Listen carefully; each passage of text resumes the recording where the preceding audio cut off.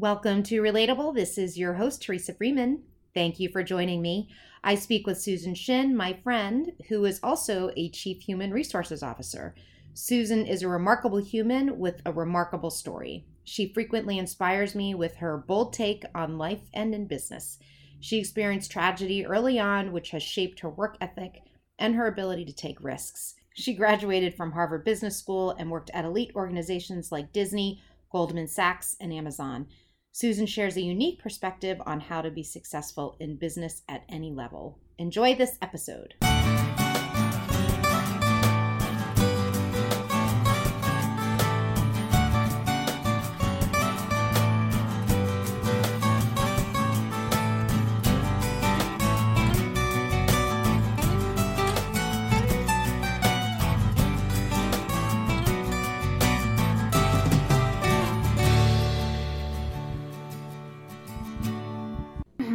So you and I have known each other for what feels like an eternity.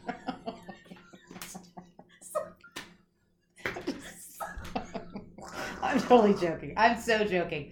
We have known each other at 3 years now? 4? I don't know what it is. 3? 3 years. 3 years. You basically saved my life. No, I'm just kidding.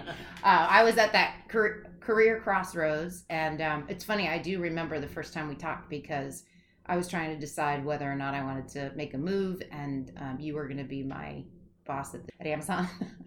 And I remember talking to you, and almost immediately I felt like we had this sort of natural connection, and you were very honest and upfront. And as someone who was trying to get me to take the job, at the same time you were very honest about here are the things you should consider. You weren't very salesy or false, I think, in that exchange, and I love that about you. I feel like we kind of connect on that, being genuine and authentic, and it means a lot. And so then I came over to Amazon and we worked together, and you were awesome. It was short-lived, even more short-lived for you than me. Yeah. So it was quick. But I feel like in such a short time, I learned a lot from you. And so we'll talk a little bit more about that and how you've cultivated some of these awesome leadership skills that you have. But maybe we could just start with what your current role is now and what you're doing, and tell me a little bit about that. One of the things that I hope in this podcast, when people listen, is that they can hear about different professions. They can hear also about different paths of how people got there. It's never a straight line. I know it wasn't for me. And so I think sometimes you can benefit from hearing other people's stories. So that's really why I'm doing this, is to help inspire people, help people, inform people. So welcome. Thank you. You're welcome. So tell me a little bit about your current job. So I'm the Chief Human Resources Officer at a company called Pella Mid-Atlantic. So a lot of people may have heard of the name Pella. Mm-hmm. They make high-end windows and doors. But I work for one of the distributorships of Pella. It's one of the nation's largest distributorships of windows and doors, where we basically sell them, install them, and service them. So it's not probably somewhere that I thought I would have ended up. But then again, nothing about my career is linear. Right. But I'm having the time of my life. I really am. And what makes it so great? What makes it, and I would say too, when you just, in your description of that, I'm distribution, I would not think of, right? Yeah. And when we're going to talk more about Susan's background, which is fascinating, but I think you're a great example of, there's opportunities that present themselves, and why you take those opportunities, and really evaluating that for the things that matter to you. Mm-hmm. Because I think you're someone that's been very connected to that, and it's taken some of us a little longer to figure that out. So, but tell me first why it's so great and why you love it. Well, I think in my dotage, I'm at the point in my career where I probably don't need more name brands on my resume. Right. So I've just gotten probably a little bit sharper and smarter about what I'm looking for. I've been very lucky in every job that I've had. And I would say in the last couple jobs, I've picked the job because of the leader. I believe that culture and my personal engagement and growth is most correlated to the leader that I work for. And I also know myself well enough that I don't know how to give anything less than 120%.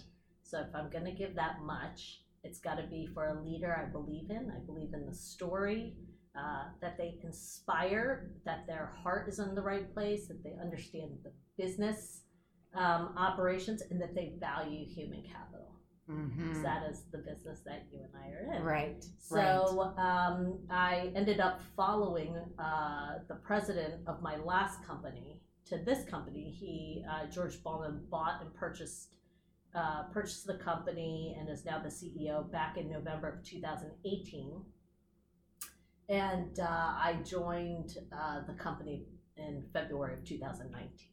And so he really probably is the biggest driver of how much I love that job, because he understands human capital. And so therefore, I'm given a lot of latitude around not just the normal traditional practices of HR, because that's fine and that's good, but around both the strategy of HR, the operational execution of HR, how it aligns with business goals and objectives, how it impacts every executive there and every employee there. That's what I care about, the ability to make impact. And that's something you mentioned that I think, HR, it's really had quite a journey and its own evolution around what it is. And I think people refer to it human resources, human capital, talent management, talent delivery. Like there's all these words now that describe it. But certainly in the last 10 years for me, there's this great evolution of we are more than back office processing and procedures of human resource policies, that it's really this opportunity to be strategic and think about vision as it relates to workforce planning and how does that impact the whole of the organization. So it seems like you have that in what you're doing now. Can you just talk a little bit at a high level, like what's a day in the life? Because I think sometimes that's an interesting view to see, like just, what are some of the things that you deal with when as a CHRO and you have a business leader that is supportive and values your input and your judgment. So tell me a little bit about what a day might look like for you. Sure. So I'll answer that a little bit non-traditionally. What a surprise. And start it with what time I wake up in the morning. Are we getting a whole day in the life? We're getting a whole day. Oh, I love it. Yes. Oh, I love it. I wake up each morning between 5 and 5:30 in the morning. And I'm not a morning person. So I'll start with that. But I do it because how I start my day and the process and the rituals I go through to get my head situated the right way sets the tone for the entire day. So if it starts not so good up front, then my ability to have a clear mind, make impact, give 120% gets much more diluted. So I wake up at 5:30 in the morning. 2 to 3 times a week, I will go to the gym and get the tar kicked out of me by a trainer. And again, it's not my favorite thing in the world to do, but I do believe in order to be an effective leader, the mind, body, sort of spirituality pieces do have to come together in some level of alignment, or you're going to get drained. So, and is that something that you've learned based on your history, right? Like, is that a more evolved lesson for you, like in terms of making sure that that's incorporated? It is. I think as the older you get, I'm currently 48 years old, you're also feeling it physically. You're also feeling everything physically. You still have the demands of being a parent, if you are a parent, or whatever those other demands are. And your ability and your energy level to get everything done and do it well starts to diminish. So you have to proactively find ways to make sure that the whole body system is running on all cylinders. And we're not perfect at it. Right. I'm certainly not perfect at it. But that starts my day. And if that is not there, then I would tell you my effectiveness probably goes down by 20% that day alone. Interesting. Yeah. So I wake up, I work out, and then I scroll for the most important things of the day. What's in my email? I don't read them all because you can't get everything done. But I look to see what are the most important things I need to be aware of, and what are the most important things I need to answer. Then I drive into work and I listen to a podcast because the Relatable podcast, in fact. Always. When I wake up and when I go home. But I think that you also have to have time to turn your brain off, and to listen to things that are a little bit more esoteric and Right. not always in the zone of what you're doing. So I do that. So the time I get into the office, where it's 7:30 or 8 o'clock in the morning, there are people already lined up outside of my office, including my CEO, who is a big supporter of human capital, but he's also a very unreasonable leader, as great CEOs should be, in my opinion. I think when you have to push for excellence, there has to be some level of unreasonableness that comes with that if you're going to be world class. So I know and I expect that, which is why before I come in, I've got to be in the right frame of mind to be able to take that on. Can I ask you a question about that, just in terms of the word unreasonable? What does that mean? When you say unreasonable, to me, that means, like, I immediately think of difficult, or I think of, you and I have been around the boardroom, and I think there's certain demeanors that correspond with these, not always. And that's why, excuse me, I want to ask you the question about unreasonable, because I think it can manifest in being difficult, challenging, arrogant, rude, raising voices, those kind of ways. Or unreasonable can just be high expectations, a little bit of, there's that thumb pressure that's kind of always there to do more, to be better. So I'm curious, in this scenario, what does unreasonable mean? That's really interesting question, Teresa, because, I sort of think back to like presidential elections and the people, these candidates who are running. And in this day and age, because of social media and communication, you have to be squeaky clean to be able to run for president. Mm-hmm. But that doesn't necessarily mean that you're the most equipped to be president. Mm-hmm. Because some of these things, in order to lead, you have had to go through these challenges yourself. Right? None of us are perfect, but we learn from our imperfection if you're self-aware. You learn from your bad leaders as much as you do your good leaders. I think that's true. Yeah, and so when you ask the question, which one is it? I would love to say, in a utopian world, it's they don't raise their voice, You're right. High standards, things like that. But I have learned over the years that I don't expect my leader to be perfect. Mm-hmm. And so they are human like the rest of us. Mm-hmm. And so it's probably somewhere in the middle. There is a line, of course, where people are abusive, through their language, which is absolutely not acceptable. But, when they're emotional, they are unreasonable. You've got a heavy load and they say go faster, or this isn't the right way, and why didn't you get this done? There's an unreasonable that comes along with that might not always be fair, but that's okay. I think when you get to an executive level, it is about being able to manage conflicting priorities, managing upwards appropriately, because that's a third of all of our jobs. Yeah. Right. And so it gives you, in my view, the opportunity to be better. Yeah. To maybe help him see differently, or maybe I'll perform differently, or I'll position it differently in my head, or I'll question my own assumptions and biases. And I literally do that daily. And I do it daily with my CEO, and he's open to it. Doesn't always love it, but he's open to it. So I have two follow-up questions to that, because one, the managing up piece, it's so funny, I'm coaching someone right now who's graduating from college, and he's about to go on the interview run with all the consulting organizations. And I asked him, have you heard of this term, managing up? He had not, because I'm sure it's not as familiar when you haven't quite had work experience. So we talked a lot about what that means and how do you answer questions that are in that frame of, managing up. And I think you are someone that I've observed, you're very good at that. And I also think that you have a way about you that we've talked personally where you can disassociate to some extent of the personal relationship with that person to further the mission, vision. Like to me, like, you're better at this than I am. I'm a work in progress as it relates to this piece of disassociating the personal from the professional and just delivering on what's required, and your ability to prioritize and manage up to the things that matter. And I feel like that's such a critical skill.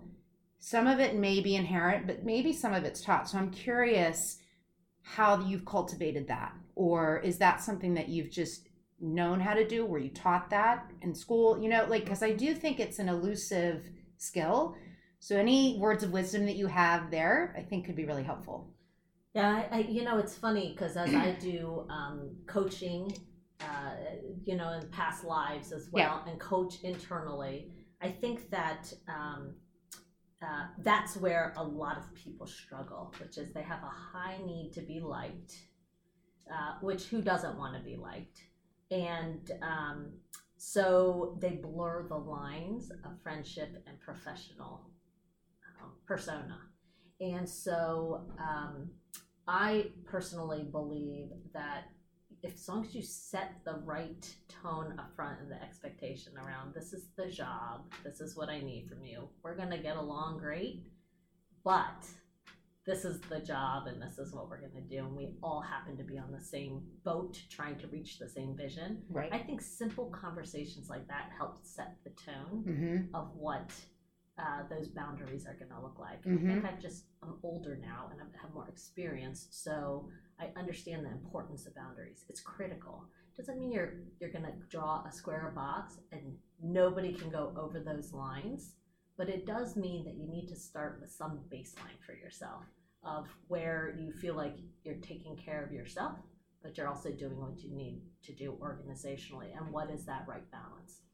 You'll never draw that perfect line up front. Right. So you have to draw a line, and then you got to let yourself step in and out of it, and you have to let those people step in and out of it until you realize, ooh, this was really uncomfortable. I need to redraw this line because I'm losing myself in this process. And so it's just something that I do on a regular basis because I'm human, and I've gone through all those experiences too where I've been let down by a coworker or a friend who's a coworker or who became a friend. And so you just, as long as you have self-awareness enough to know that you've got to redraw those lines so that you stay healthy in your approach, then I think you will consciously always be thinking about, do I have the right lines drawn? We can change them over time. That's cool. It happens. We're all human. But there is a healthy line and boundary that needs to be there up front. And then in terms of selecting what you do, like you said, you scroll through your email and you pick the most important things. So I used to be in a crisis management job, and there were 6 things coming at me at one time, and I had to figure out what was the most critical, and they're all critical. They're all crises. So one of the things that someone told me once is you got to figure out which ball do you still need to hold and the rest of them drop. Like, what's the impact of the rest of the balls dropping versus what's the one that you're holding onto and you're delivering on. Like, it's that whole risk reward or risk mitigation approach of what's the biggest impact if I don't do X. For you, I feel like this is me observing you. I don't know. I don't know if this is true or not, but I've always feel like you are making your boss's day better and you're making your boss's day better. And very simply put, like, you're looking at your CEO or whoever your boss is and you're like, I'm going to make that person's life easier. And you know what? I'm going to take it a step further and I'm going to make that person's, senior even easier. That's how it's looked to me from the outside. Is it that simple, or is it more calculated in terms of how you approach that? It's a really good question. Isn't it? It is. Well done, Teresa. I do think that the managing upwards piece, as you know, I oftentimes tell you guys, a third of your job is managing downwards, third is managing laterally, and third is managing upwards.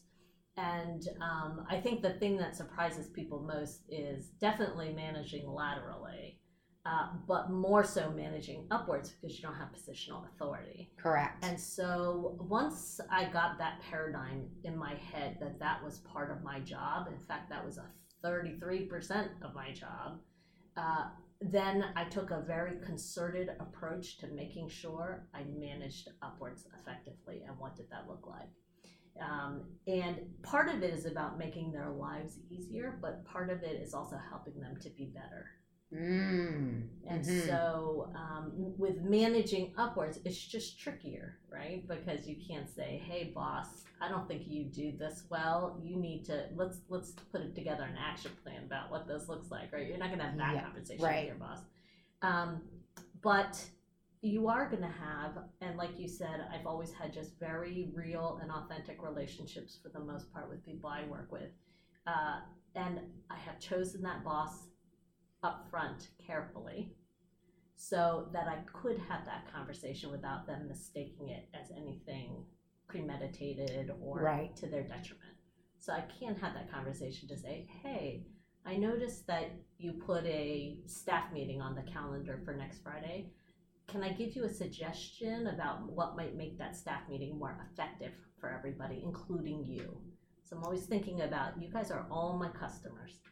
My boss is my customer, my peer is my customer, and my direct reports are my customer. And if you're going to provide excellent customer service, it means you have to fundamentally know what each one of those people want and manage to it. The customer service comment leads me to my next question. It's a good segue. So, okay, you had mentioned earlier you had some brand experiences. So I'm curious, I don't want to do a whole resume review, but if you don't mind, like, so you've worked at Disney, you worked at Goldman Sachs. In fact, you're wearing a Goldman Sachs t-shirt right now. And and then we both worked at Amazon. So, I mean, some big name brand places. And I'm curious, from those experiences, how have they influenced you now that you've had experiences in those types of organizations and now smaller organizations? What do you think is the biggest difference? Do you think that it's that much better of an experience at these branded organizations? I'm just curious for people that are maybe trying to make that choice. I'm doing some consulting work for a very small company right now, and I'm fascinated by the people that are less experienced that are willing to take that leap and work in that environment because they're smart enough to know all that you can get from that. You're going to get a lot more exposure to how to run a business when you're in a firm of 50 people than 150,000. But I'm curious for you, what's been some of the ahas out of that? Well, I think there's two answers to that question for me. Nothing on my resume has been premeditated. So I'm a little bit of the, not on the normal path. Right. So when I chose jobs, I sort of let serendipity be the driver of what job I took. How did I feel about it? What did I think I would get out of it? It was more about that and a gut feel than it was, hey, let me make sure I have Walt Disney Company on my resume and Goldman Sachs on because I know I want to take these steps to get to Amazon. So it never happened that way for me. I think when you get too prescribed, you can sometimes start to pigeonhole yourself into going down a path that might end up being a path that you don't enjoy. I would be, for somebody who's starting out in their career or even mid-level in their career, even advanced in their career, I still do the same thing. Where practicable and where you can, I would say take a risk. Right? You can only go around this world one time, and who wants to have regret? And so in career, if you can, take some big risks so that you can see everything. Now, if you do have a specific view of where you want to end up, I do think that it is somewhat beneficial to go to a big company, right? Learn lots of best practices. And then it's also fun to go to a small company so you can apply those best practices, but have the entrepreneurial culture where you can try new things. Yeah. Pilot things, take some risks, do it wrong, pivot. So if I had to put a sequence to it, I think it's sort of nice to have the big company experience, and then you go to something more nimble. Agree. If I look back at mine, I spent a lot of time in professional services, and I think, not that I don't have any regrets because it all happens for a reason. I think knowing what I know now, it maybe would have been cool to take after my first 5 years, go to a smaller place, apply that, then go to, the bigger places that do have a brand. It's for a reason, where some best practices like you talked about. So I think it's interesting to have that perspective. One of the things I like to ask people on here is about their youth, and really about experiences, whether middle school or high school. What if there are any experiences that you remember that were either really challenging or even successes that you had that helped shape how you moved forward in your life? I do think that it's this extremely impressionable time for people, and it helps shape and form how we view the world and how we may approach things. And I'm just curious for you, do you have any highlights that you'd be willing to share that have influenced how you make decisions or the type of choices you've made in your path? Yeah, so as you know, a lot of my background, so my father passed away when I was relatively young. I was 10. And my mom, they were immigrants. And so, I had to go to work pretty early in life. So, I was working full-time at a shoe store, in my early teens. Yeah. I'm sure it was illegal, but but it was a great experience, because early on, I could see how a business was run. I could see and intuit people dynamics. And it's probably the very, very early side of my HR career in some ways, right? So, some of these things in life that seemingly are like real daggers or come out of the blue and are difficult to deal with are actually what some of our blessings actually come from. And so I didn't really have a choice. I had to go, I had to work, I had to, help pay for a mortgage and whatever at a young age. But I really learned resilience, and I learned fortitude. And, I always say to some of the newcomers that join our company, it's great to be the smartest person in the room. Yeah, that's always great. There's always going to be somebody smarter. Right. For me, what I have seen over the years, the people who are truly successful and have peace with their success are the people who have a tremendous work ethic. They have that resiliency. So when they're not down, they're not dragged out. Right. They're inherent learners. So if they don't know how to do something, these aren't the people who get super frustrated. They figure out a solution. Right. They go and they figure it out. They talk to people. They research it. They're not complacent about growing their minds. Right. And lastly, humility. So, it's a powerful combination between work ethic, humility, discipline, fortitude, resiliency. You have those things, you can pretty much go anywhere. Do you feel like at that time, did you even know enough that you were being put upon?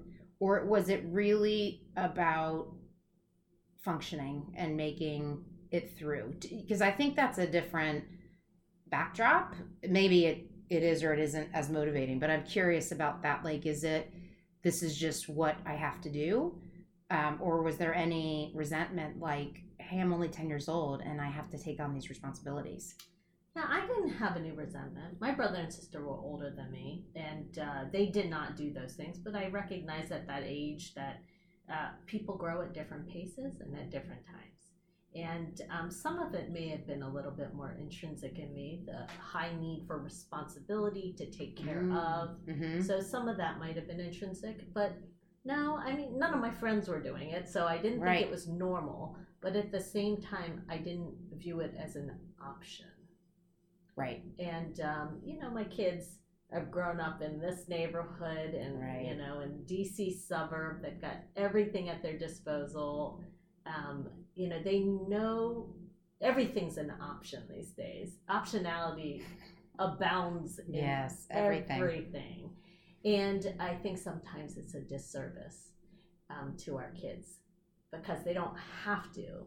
They choose to want to. Well, that is a luxury that most people in the world do not have. And I think, the testing, part of, growing up in difficult circumstances, whatever those are, you're tested in a way that then fuels, I think, a layer of confidence that if you don't, you have to create that in other ways for people, for kids like ours that maybe don't have the same type of stress that they need to resolve. What about academically? So for you academically, did that come easy to you? Was there not really any issues there? So I like this question around academic and social pressure. So at a very young age, you're working. Tell me a little bit just about academics for you, how that went for you, and then socially, were there any pressures that you were aware of, or? Gosh, I think I was more clueless than most people because I was a little immune to all of that. I don't think academics came easily. I think I worked hard for everything that I got, but I was a really good student, and because I knew again that was my path to earning money, to providing for my family. So it wasn't, hey, you've got to get straight A's to be a good student, and that's what we expect. Maybe you say that to your kids these days, I don't know. But back then, it was a path to take care of a family, right? So it's your family, your immediate family, like that family. At that time. Yeah. You were already in that mindset of I've got to care for my brother and my sister and my mom. Yeah. And that was what was propelling you and driving you to do well. Yeah, it gives you that drive. You need the drive. When you have everything, that you take away a person's drive, and that's the worst thing you can do, is take away one's drive. So my mom had no idea what I was doing any minute of any day because I had to figure it out. I had to teach her what a mortgage was, what this bill is, how to write a check. I had to teach her all those things, but in doing so, calling up and being a clueless 10-year-old to say, we got this bill and I don't understand what it means, I learned. I became an inherent learner. Mm-hmm. And then the best way, if you think about it from a training and an L&D side, the best way to get information to stick in an adult learner's brain or anyone's brain is to then teach. So it's one thing to learn it, sit in a classroom, whatever, read a book. But when then you have to teach it, that's when it gets embedded in your DNA. That's when things start to stick. Right. So where companies, schools, organizations, where they put those people in a situation where you have to teach, that to me is the holy grail. Yeah, agree. Totally agree with that. So then in terms of going to college, so your high school experience, relatively normal, not maybe totally normal given you were fatherless, but just, I mean, in terms of the academic piece, social piece, and how was your approach to college? Like, did you have to pay for college yourself? Mm-hmm. And so was that a consideration in terms of where you went? Yeah, and did you have any concerns about getting into college, or it was more like, I just need to pick the best financial option? Yeah, I put my brother and sister through college. I put myself through college. And so it was, hey, where is local that has good, that I could afford? You put your brother and your sister through college through money that you made working in the shoe store. Yeah. Are you kidding me? No. Yeah. No. How did you do that? I've been working at the shoe store since I was like 12 years old, full time, 13 years old, and I saved every penny I had, and I filled out the financial. I filled out all the financial aid forms. I got some scholarships as well. So yeah. And back then, sheesh, you could work your way and pay for college. Today, gosh, we saddle our kids. It's such a epidemic that we have on our hands. But back then, you could work really hard. I worked full time through college and paid for it all. Were they very grateful to you, or do you feel like they recognized that all the sacrifices you made for them? Not at that time, but that's the other thing. If you're going to do things for other people, you have to do it free of wanting the approbation back. Once you start to attach that, then you're always going to be disappointed. You do it because you want to do it. Such a great, it's a hard thing to learn, I think, particularly if you are someone who's generally driven by doing good things for people or because you care. You do have to reconcile that very early on, that it's about that, and it can't be about getting things back or feeling gratitude that measures or is reciprocal, because it It's really hard to value that in a way Yeah. that's like, oh, I did this for you, and so you're going to do this for me. It just is never that equal. Never that simple. Yeah. Okay, and then so you went to Harvard Business School, Mhm. and when did that happen? Did you have work experience first before you went to Harvard Business School? Yes. And was that a goal? I'm sure people that are listening, that's a marquee school, and people are fascinated about that experience. So tell me a little bit about that journey and how that happened for you. It was not a goal because, like everything else, It's- serendipity yeah. drove my decision Yeah. making in real time. But before that, yes, I had work experience. So I'd run a campaign in Maryland, and the gentleman became the majority leader. I ended up working for Ted Kennedy in his campaign, his labor committee on education, and then in his personal office. And then, which was a tremendous experience because I think that was the first time I'd worked anywhere where perfection was the standard. And did you identify and relate to it? Like, did you like it? I think, if you're type You A, are sort of like that. So, I'm always about things that resonate. Like, if you find Yeah. your tribe, you find your people, you're like, oh, I like this, right? Like, this makes sense to me. Yeah, I think it was the first time, I was type A. I Yeah. did well in school, all these other things, worked hard. But it was the first time where the standard was 100% excellence because of the need to serve a greater good. And so, Mission. yeah, I was Yeah. like, you don't get a stronger mission than when you work in an office like that where people are 120% committed to an agenda, whether it's healthcare, Right. education. And I just happened to work in the Senate during the time when there was a lot more civility between the parties. Across the border, people were constantly compromising on things that made sense to compromise on. I felt like Ted Kennedy was the leader in that. He was so well respected on both sides of the aisle. And the things that he wouldn't compromise on, he didn't. He was very specific in what his value system was for the country. And so, geez, how do you not get like Into sucked into that, right? But it takes courage. It takes courage for Take a leaders stand. to do that, right? And in politics today, it's such a shame on both sides that it's just all gone. The civility has all gone down the toilet. Yeah. Right. Yeah. So suboptimal decisions are being made on both sides of the aisle.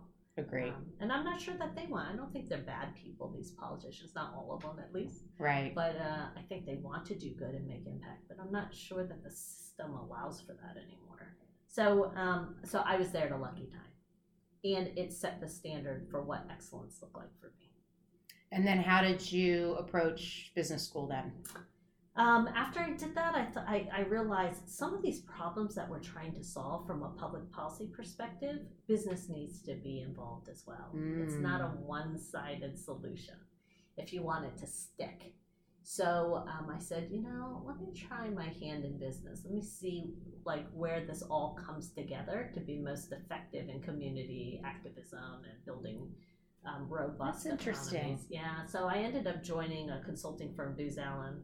And I said, okay, this Booz Allen thing, this is interesting. It's a little bit high-level strategy. I like to get my hands dirty. So I said, well, let me learn more. Let me go to business school. So it was on a whim. I said, okay, I'm going to apply to business school next year. Where should I apply? And I said, well, where's the best for general management? I said, okay, Harvard. So I only applied to Harvard. And I thought to myself, if I get in, fantastic. If I don't get in, awesome, no problem. I'll just go get another really amazing job. And I happened to get in and had a great experience there. Met some lifelong friends.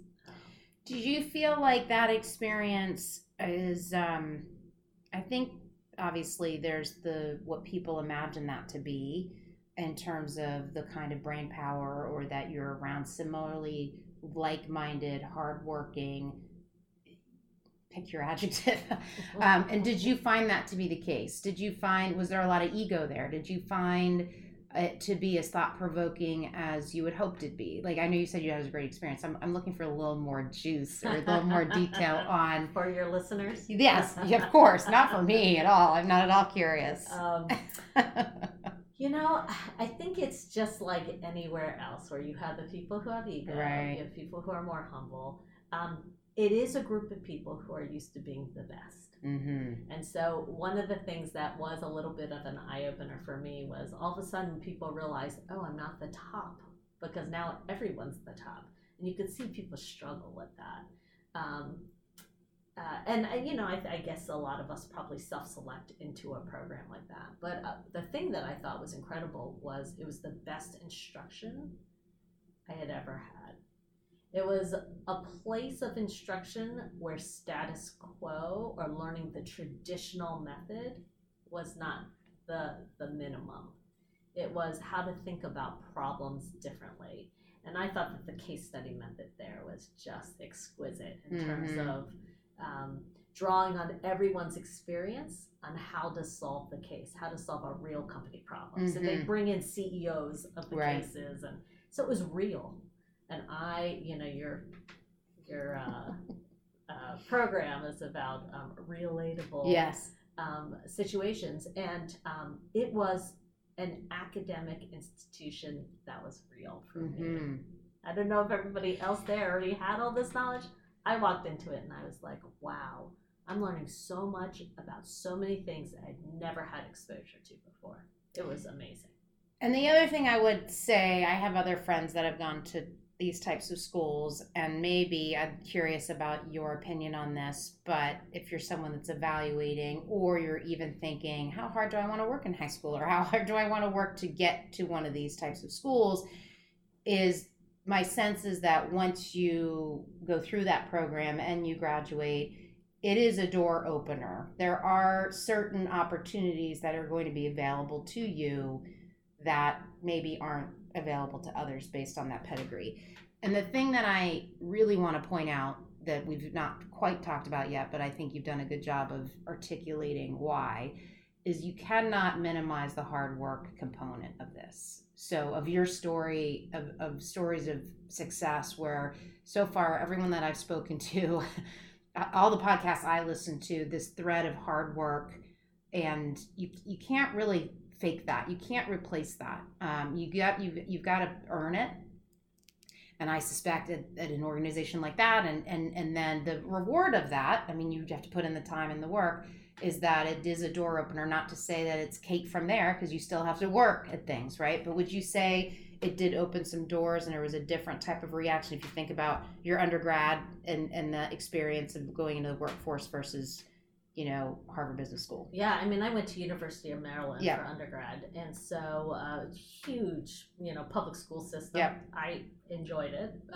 But there was a difference between how you're treated, right? Would you say? For sure, how you're treated, the instruction, how I was taught things, all very, very different. I felt like I got my money's worth at Harvard. And I got my money's worth at Maryland. I paid a lot less, quite frankly, but it opened doors. But you will see that a lot of people start to limit themselves after they go through a program like that, because they think, oh, I came out of Harvard, so I shouldn't be working for a window and door company. Let me tell you how many people said to me after I left my last job, why would you go work for a window and door company with your pedigree? And I looked at them and I thought, Harvard's supposed to open my possibilities, not close my possibilities. It's so easy to fall in that trap, but I refuse because I follow leaders. Well, right. And this actually, you're like teeing me up perfectly, because my other question for you is, you are someone who bucks the system in a way that is, I think, meaningful, respectful, appropriate. At the same time, you're not a wallflower. You're not, in the limited time that we work together, I certainly observe that. I think it's a confidence. But it's also like you're anchored in what you think is the right thing to do, and you don't waver. Similar to what you were talking about with Ted Kennedy, right? There are certain people that, like, once you figure out, like, I'm anchored in this and I know that it's right, like, others be damned, right? I don't know if that's the right way to frame it, but I'm interested in, like, yes, because some people would say, what the heck, your career decision at this moment does not line up, So how that sort of I don't know if you're rebellious, but is there like, has that always been a part of your personality? Do you think it's like just evolved through your different experiences? Yeah, I think that because I essentially raised myself, Yeah. I never had to answer to anybody. Whatever problems came up, I had to solve them. If I didn't have enough money, go get a job, right?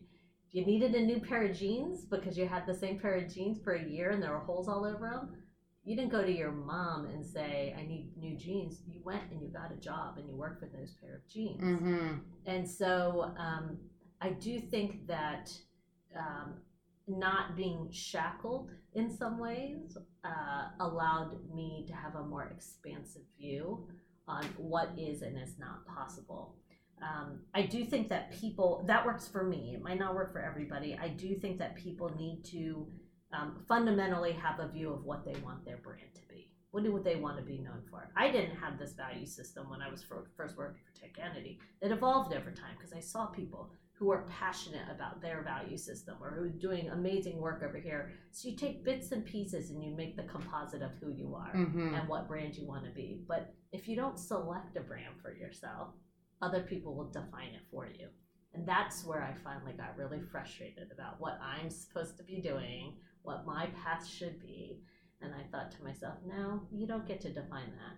But in the absence of me defining it, they defined it for me. So I said, no more. When did that happen, do you feel like? I was working in the Maryland State Legislature, and I was thinking about going to Harvard. And one of the legislators said, oh, Susan, you won't get into Harvard because, you don't have a solid business background. You're coming up through politics.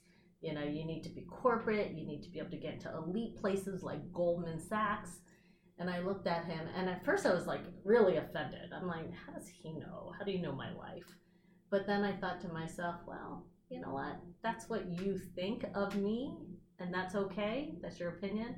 I'm going to show you otherwise. I will demonstrate for myself what my value and worth is. So when I said to myself, I will know my worth forever. I will not let somebody else define it. And after that, I didn't. Wow, that's pretty incredible. Do you think that your experiences with, your dad passing and others, you've had some fairly strong traumatic, we don't have to go into a lot of detail, but you've had some fairly traumatic experiences in your life.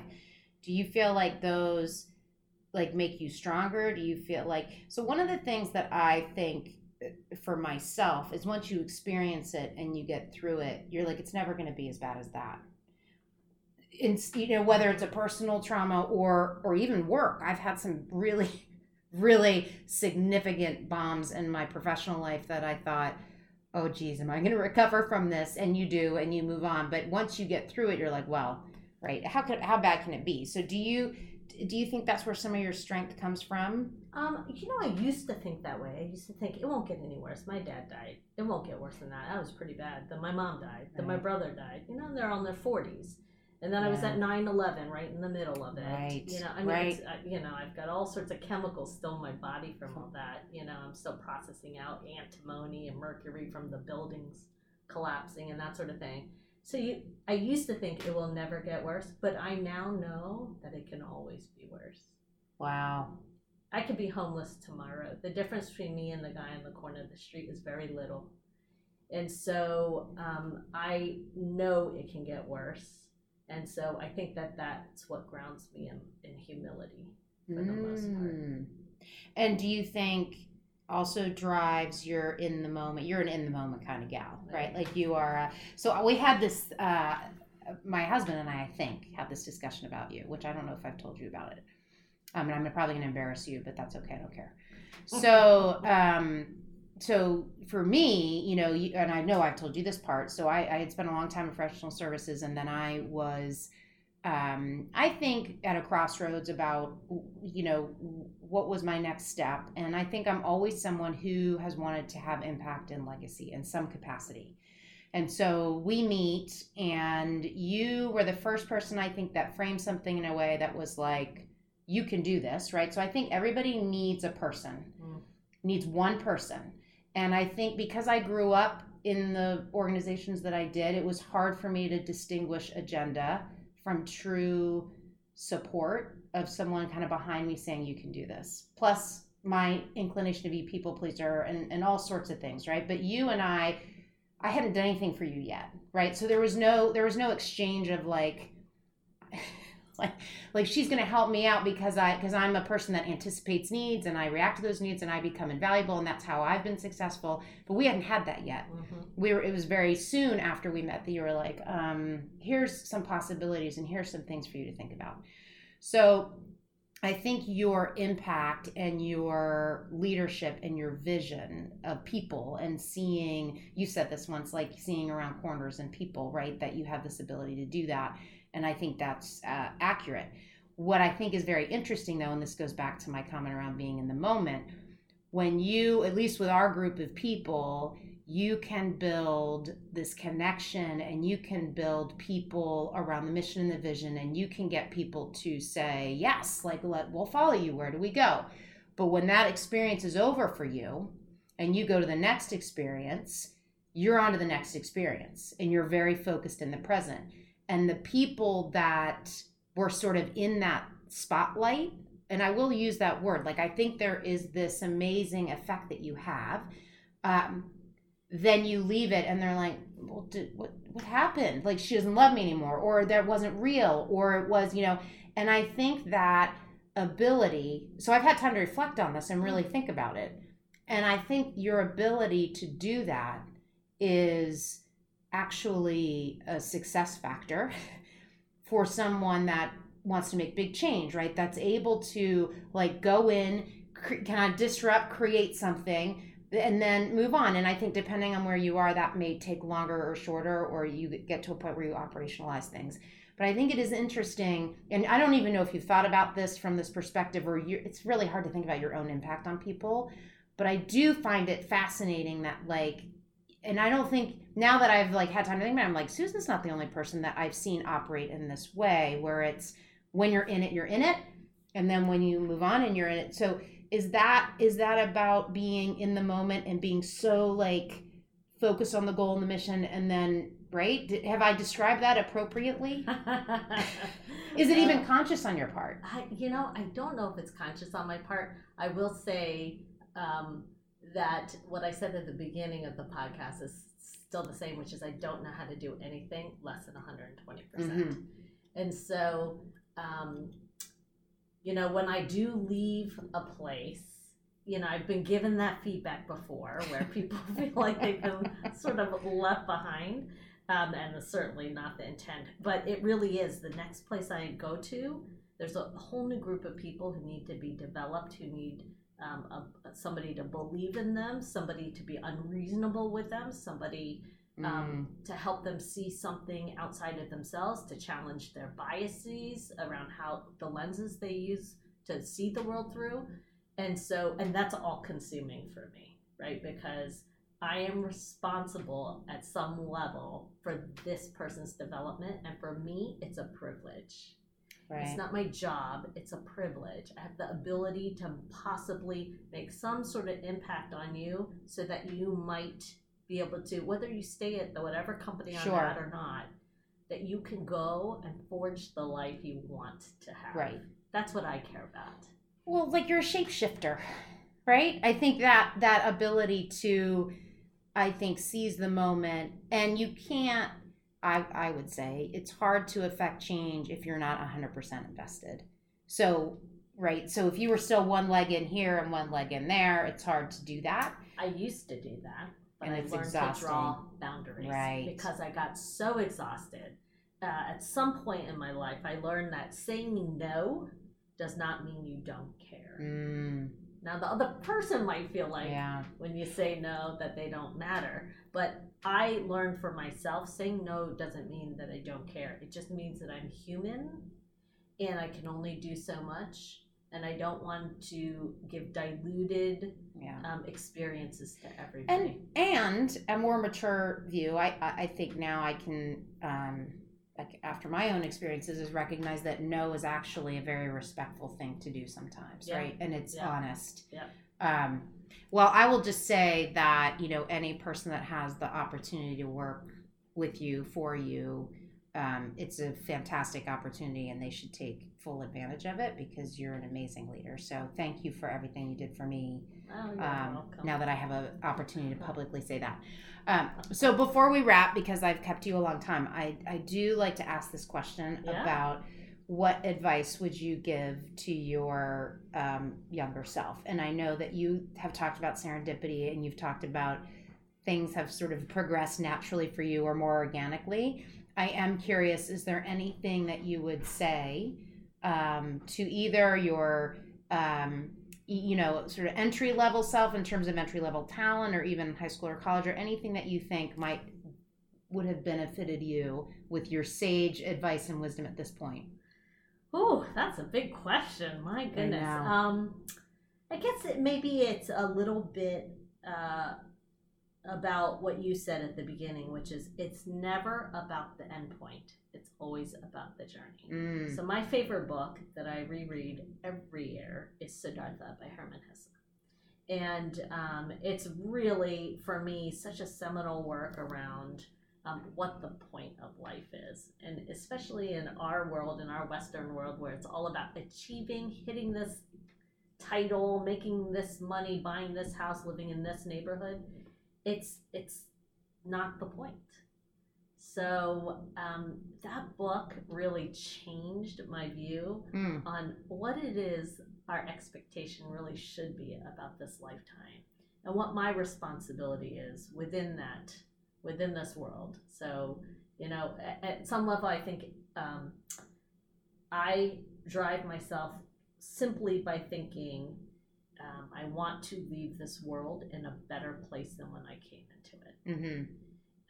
And so if I could just tell my younger self, you're on the right track, do that. Right.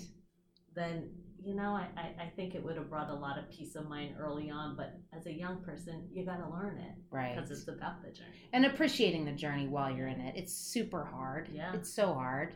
And then you do have the benefit now, we do as two old ladies, to look back, and not old ladies, but you do have this benefit of seeing how those twists and turns impact things, and it's all good, right? It all ends up being for the right reasons. Yeah, absolutely. Can't always see it, though. Look at you, big star on Relatable. My goodness. Yeah, big. It's the circuitous path for you. Right. And it engages you, and it inspires you, which therefore inspires the rest of us who listen to these podcasts. Well, thank you. I appreciate that. You are welcome. Thank you for your time. So good to see you. Likewise. Thank you.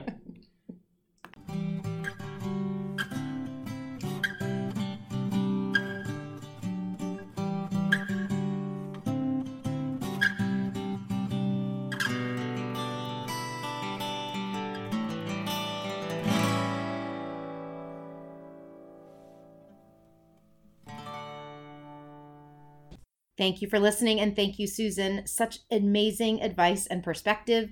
Missy and I were just talking about all of the great ahas there are throughout this episode.